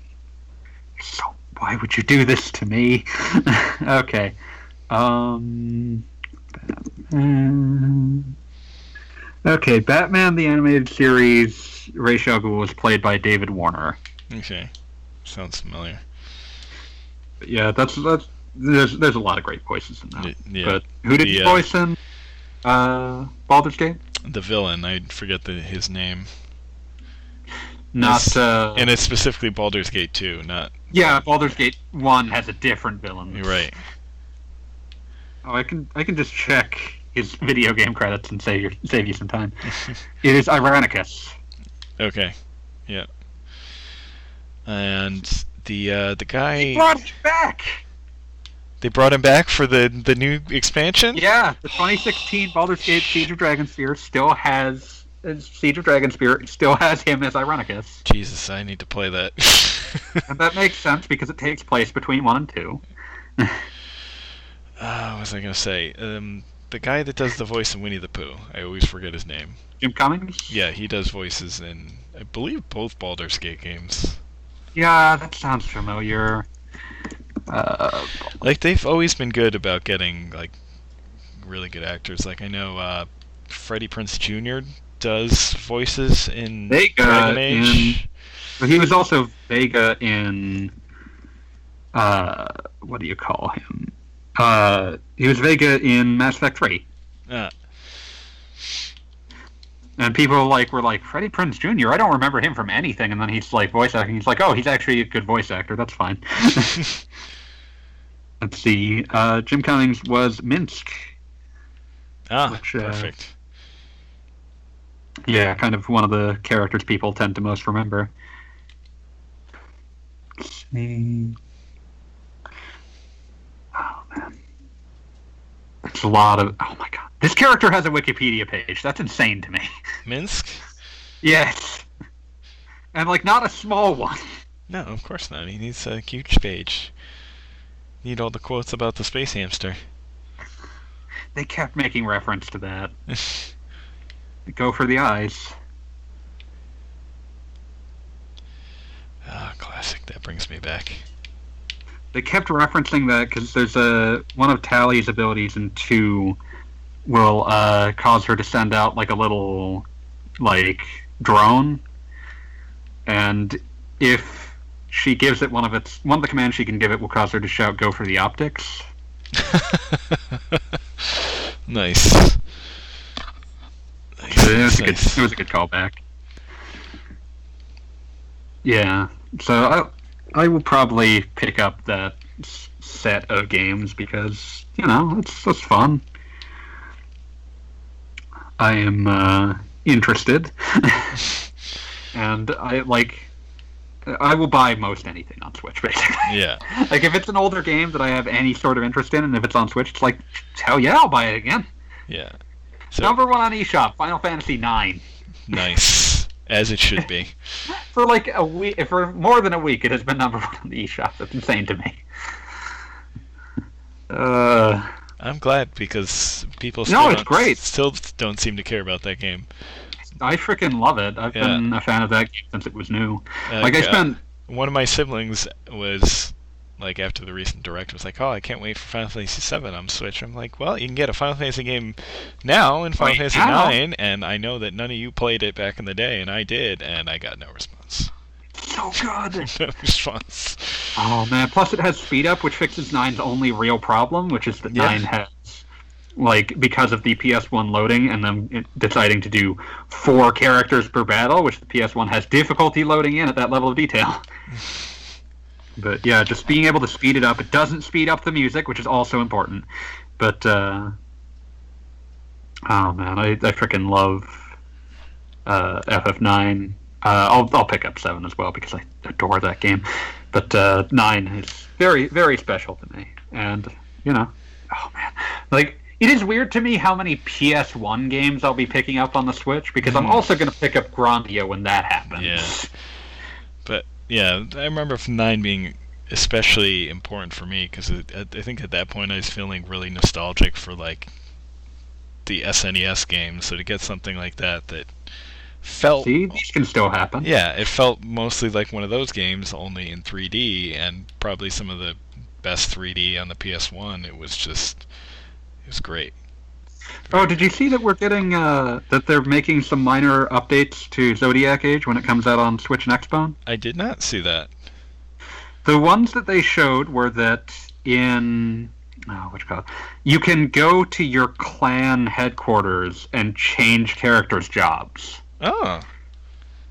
Like, these are apparently being patched into the PS4 version when the Switch and Xbox versions come out, but, like, they're adding that, and the other thing is that you can have 3 sets of gambits per character. Interesting. So you don't, like, you can... It's a little easier to, like, you don't have to go in and switch individual ones on and off. You can just have 3 gambits that they do. That's pretty cool. I can't believe Final Fantasy XII gambits are actually just a scripting language. But, yeah, so... Oh, man. I cannot... There is a disgusting amount of just older RPGs that are coming to Switch that I'm just going to play the hell out of. Hell yeah. Especially Final Fantasy XII. FF12, FF9, probably FF10 too. And then, although technically it's not really an older RPG, I certainly plays like some. Dragon Quest XI later this year. Oh, DQ11, Yeah. Pillars of Eternity 2, Deadfire. Yeah. I've heard people like who I didn't even know cared about Dragon Quest get excited for specifically Dragon Quest XI on Switch. So I feel like Nintendo is probably doing a lot more to push it than it was going to get elsewhere, so... Plus, people just buy things on Switch in a way that's very advantageous. Yeah, I'd like to check and see if like a lot of the indie games are still selling best on Switch, because that was one. They still sell great. Yeah, that was one of the craziest things where we kept reading articles like, yeah, these games are selling better than they are on PC. The way that I saw it most was the most recent one I saw was Monster Boy back in like December, where it was like this outsold every other version like 8-1. Yeah, that is crazy to me. And that's a great game. Everyone should not sleep on that one. But yeah, it's interesting the kind of it helps the system to sell games and for games to sell a system when just being on the system is inherently appealing. Mm-hmm. So that hybrid format worked out pretty well for him. Are we going to discuss any of the other, like, insane rumors involving Microsoft? No, what were the other ones? The other ones were just that, like, Microsoft is looking to port some of their games that make sense on the Switch. The one that seems to keep coming up is Ori and the Blind Forest. I did not hear that, but I would absolutely Oh, I double effing dip love on that game. Hell Freaking hard. yes. Hell yes. Like, Please. Ori is so freaking good. I would double dip on that in a heartbeat. But the other thing was that they, like, so when they announced Game Pass, the thing that you were playing Sea of Thieves via, one of the things that they announced was that they wanted to make that games from that playable streaming on as many platforms as possible. And the indication, like the natural assumption was, oh, that means phones. Yeah. And that definitely does still mean phones, and that definitely does still mean PC. But rumor says that they may also have gotten permission to do that on Switch. Mm. Which would be very strange. Yes. Probably not an ideal way to play most things, but I mean, if you got some old RPGs on a Game Pass, I mean, who knows? Yeah. Anything that doesn't require Twitch action plays fine in that context. But yeah. We will see. I mean, so many strange things. Just so much madness floating about. I mean, the Nintendo and Microsoft were the first ones to jump on crossplay, so Yeah. you never know. And the rumor about like an Xbox Live accessible like API to like get at your other stuff is already basically confirmed. So get your Chivos, I guess. But yeah, so what is it? What a strange world we're living in. 2019 is a strange time to be. Very, very strange. Yeah, I guess that runs us out of discussion topics. I think so.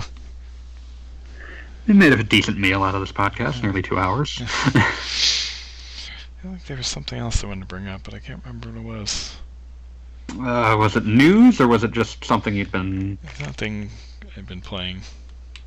Let's see, what would a wheel have been playing in these past weeks? Pokemans and Yeah, Pocket Monster. Palidans and This thing that you're playing right now on the stream. Overwatches. Yes.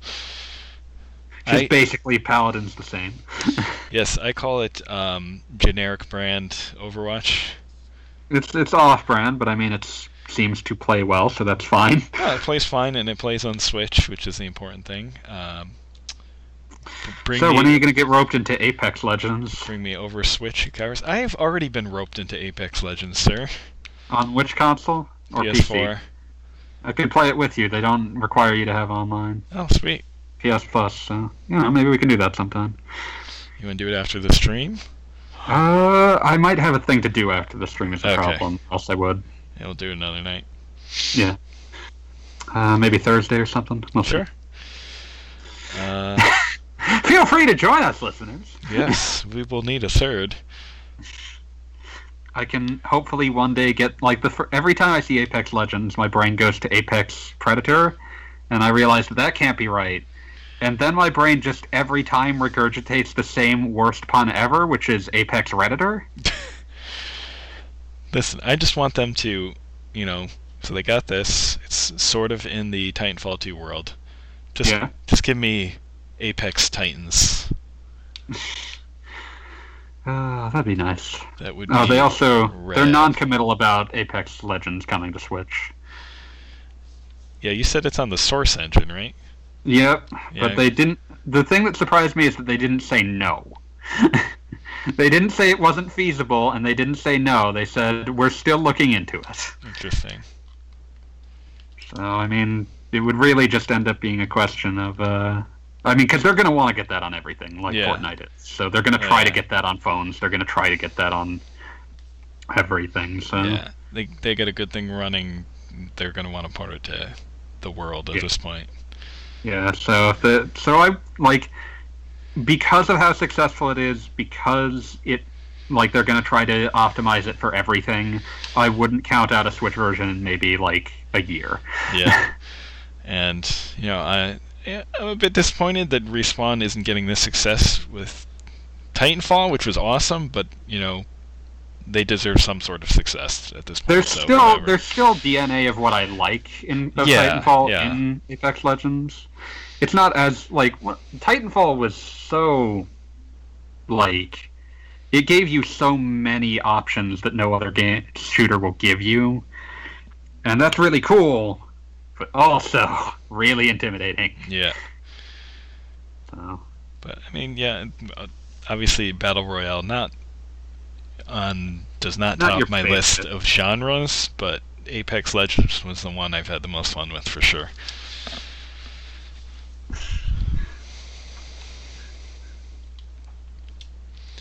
In conclusion, Apex Redditor.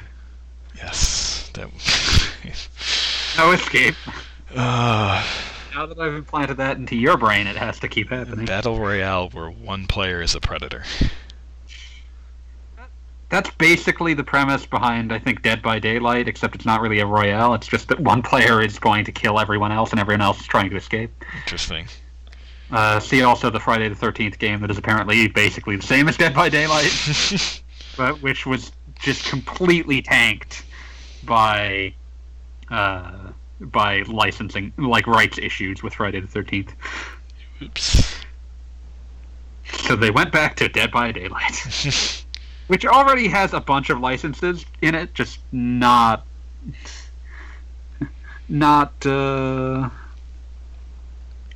It has a bunch of licenses in it, just none of them are disputed, like Jason. Fun. So it has Halloween, it has Texas Chainsaw Massacre, it has Nightmare on Elm Street. But it doesn't have Jason, and the game that did is super, super in the ground. That idea is interesting to me. Like, so much of the idea of competitive balance is based around the idea of both players having the same tool set, but it's also just really interesting to play a game where both players have objectives that are at cross purposes with each other. And I'm glad that idea has started to meld its way into the online shooter, like the hero-based shooter like Overwatch, like Apex, where everyone has an idea of like what their character does. Right. It's neat to see.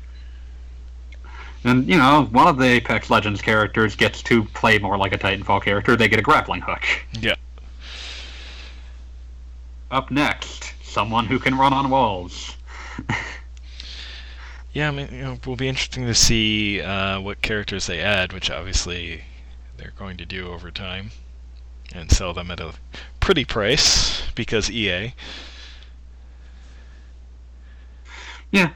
Yeah, I was listening to some podcast where they're talking about Apex Legends, and they were like, oh, maybe they just stealth launched it so they wouldn't have all the giant shitstorm about all the microtransactions in the game, which I haven't seen much complaint about, actually.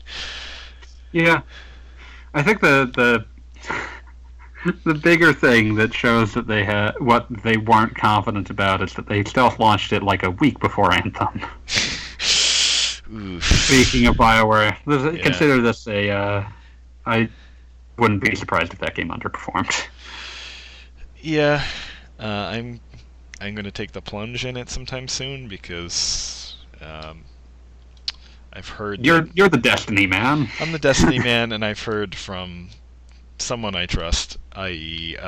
Call of Silk, the guy I played lots of Destiny with, that it Couple yeah. yes that it is actually much improved from what the reviewers played. So They're making rapid progress on it, and the problem is that they decided that it needed to be out now instead of 90 days from now. yes, it was launched too early, not as early as say certain Fallout game, perhaps. I feel like the Fallout game's problem is that, that was launched so early that they hadn't determined how to make it fun yet. Yes, that is taking launching early to extreme new Ludicrous levels. extremes. Yes. But it's just one of those situations where, like, 76 feels like they dumped some money into it, and it was technically you could play it and do things in it, but they hadn't determined what its actual gameplay loop was at any point in development. Yeah. Whereas Anthem just feels apparently maybe just a bit undercooked, maybe needs some tweaks and different content. It's Destiny Iron Man, so Yeah. I mean, But I've seen lots of love for it, and I think after kind of bashing it on the year awards show, I felt bad seeing a developer tweeting about how they were so excited their kids were playing the game, and it's like you got to remember, even when you despise the game, humans made it. yeah, it's easy to pile on to a game that's had a rough time, but yeah, you gotta. I would like remember them that to a turn it bit. around, at least in part because I would like BioWare to continue. Yeah, existing. it's BioWare. And that's the thing too. It's like even if it got bad reviews, it's BioWare. There's got to be something good in there, and I've seen a lot of encouraging things about where the story goes. The further you The get lore into it. sounds honestly more interesting to me than Destiny's did, Yeah. for what that's worth. And I've seen like a lot of love for whoever the villain is in the game, so there's a lot of encouraging stuff there, and it's like I need to just take the plunge because otherwise it's going to be one of those things where it gets stuck in Gonna my eat at brain. you. Yeah, I'm sure you've seen that happen to me before too. Oh, absolutely. Where it's like, oh, I'm not going to play this, and then it just We all do that. There's like this situation where like something is stuck in your head. Your like thought process is, well, I don't intend to play it, but it doesn't leave your head until you satisfy some urge to Yes. interact with it. But yeah, like I mean, let me know how it goes. I mean, I like BioWare. I would be more interested in playing that. So, Yeah. I certainly liked the base gameplay idea. Like, hey, it's Destiny except you're Iron Man. Absolutely love that jetpacks idea. are cool, actually. Jetpacks are rad as shit. Excuse my language. This is like the third time you said that. It's fine. Okay. So, yeah, I certainly want it to be good, and so if it's already improving, then I'm convinced that I need to just jump in. So, Yeah, more on that later, and I will probably stream it on the RP Gamer channel. So keep an eye out for that. Yeah, I mean, I'll watch. I'll observe. The only thing I would say to be careful about, from what I've heard, is that you need to be careful of the. Apparently, the game can matchmake you into missions that are much further in the story than you're at. Ooh. My favorite that I've heard is like level 3 players accidentally wandering into the final boss fight. Oof. That. Oof. So be careful of that. Duly noted. So yeah. But yeah, like let me know how it turns out, and if you do end up enjoying it, what system you get it on, and I'll. It's gonna be PS4 because Yeah. I figured. Obviously I'll probably play it with Silk, so gotta get it on PS4. That's PS4. Farmer guess. Yeah. PS4 is basically my multiplayer console, which is why I've been trying to avoid like anything single player on it, because it's like, well, my PS4 is I'm going to be sick of looking at this thing after a while anyway. Yeah. And it's like, oh, PS4. I'm on PS4. I'm gonna play the single player game. Oh no. Oh no! People are playing. Turns out that I'm playing. People playing Destiny. Oh, my sister's streaming Overwatch. Oh, crap. Okay. So yeah, like let me know if you end up enjoying that. I might find a way to take the plunge with you. All right, sounds good to me. Not that probably not until April. March is a nightmare hell month in terms of game releases, but well, it's going to be slow progress anyway, because once the Division 2 I will be playing as well. God, there's so many of these now. The Division.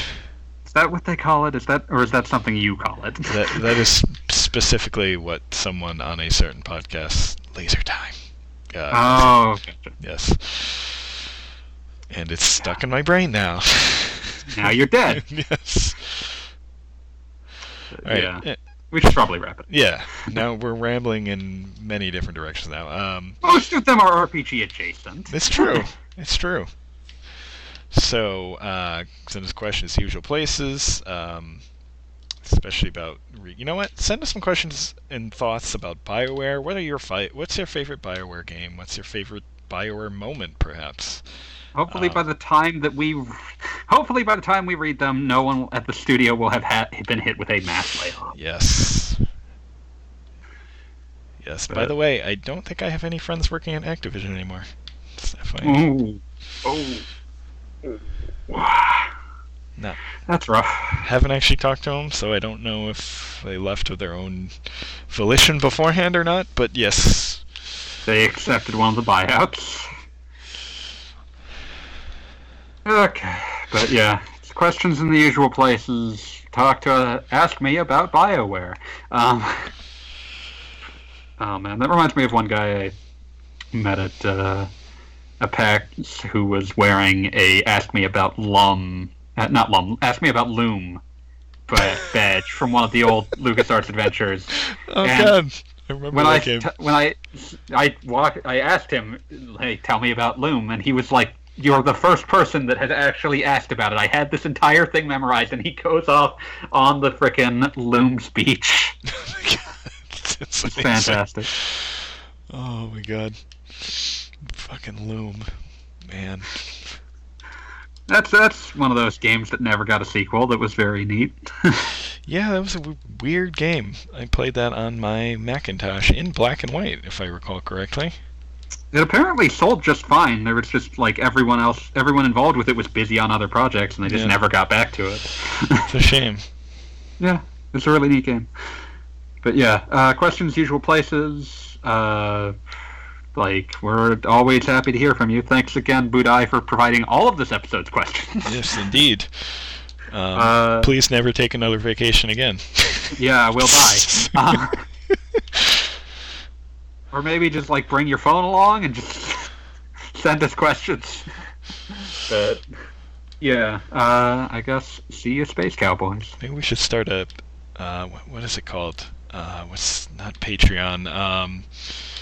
I don't think that enough people would want to pay to hear this to start a Patreon. No, not for us. I mean to like get Budai a good mobile phone with like some sort of app to send us questions. If you want to write the app, we can do that. But I could do that. I think that's written in. What are iOS apps written in again? Like Oxygen? There's an apps for that. Wow. Oh! God. No. Right, No, this is canceled. Q&A quest is canceled. Wheels is canceled. Alright, we'll see you next time, folks. See you, Space Cowboys. Ending the stream. Oh, so unhappy.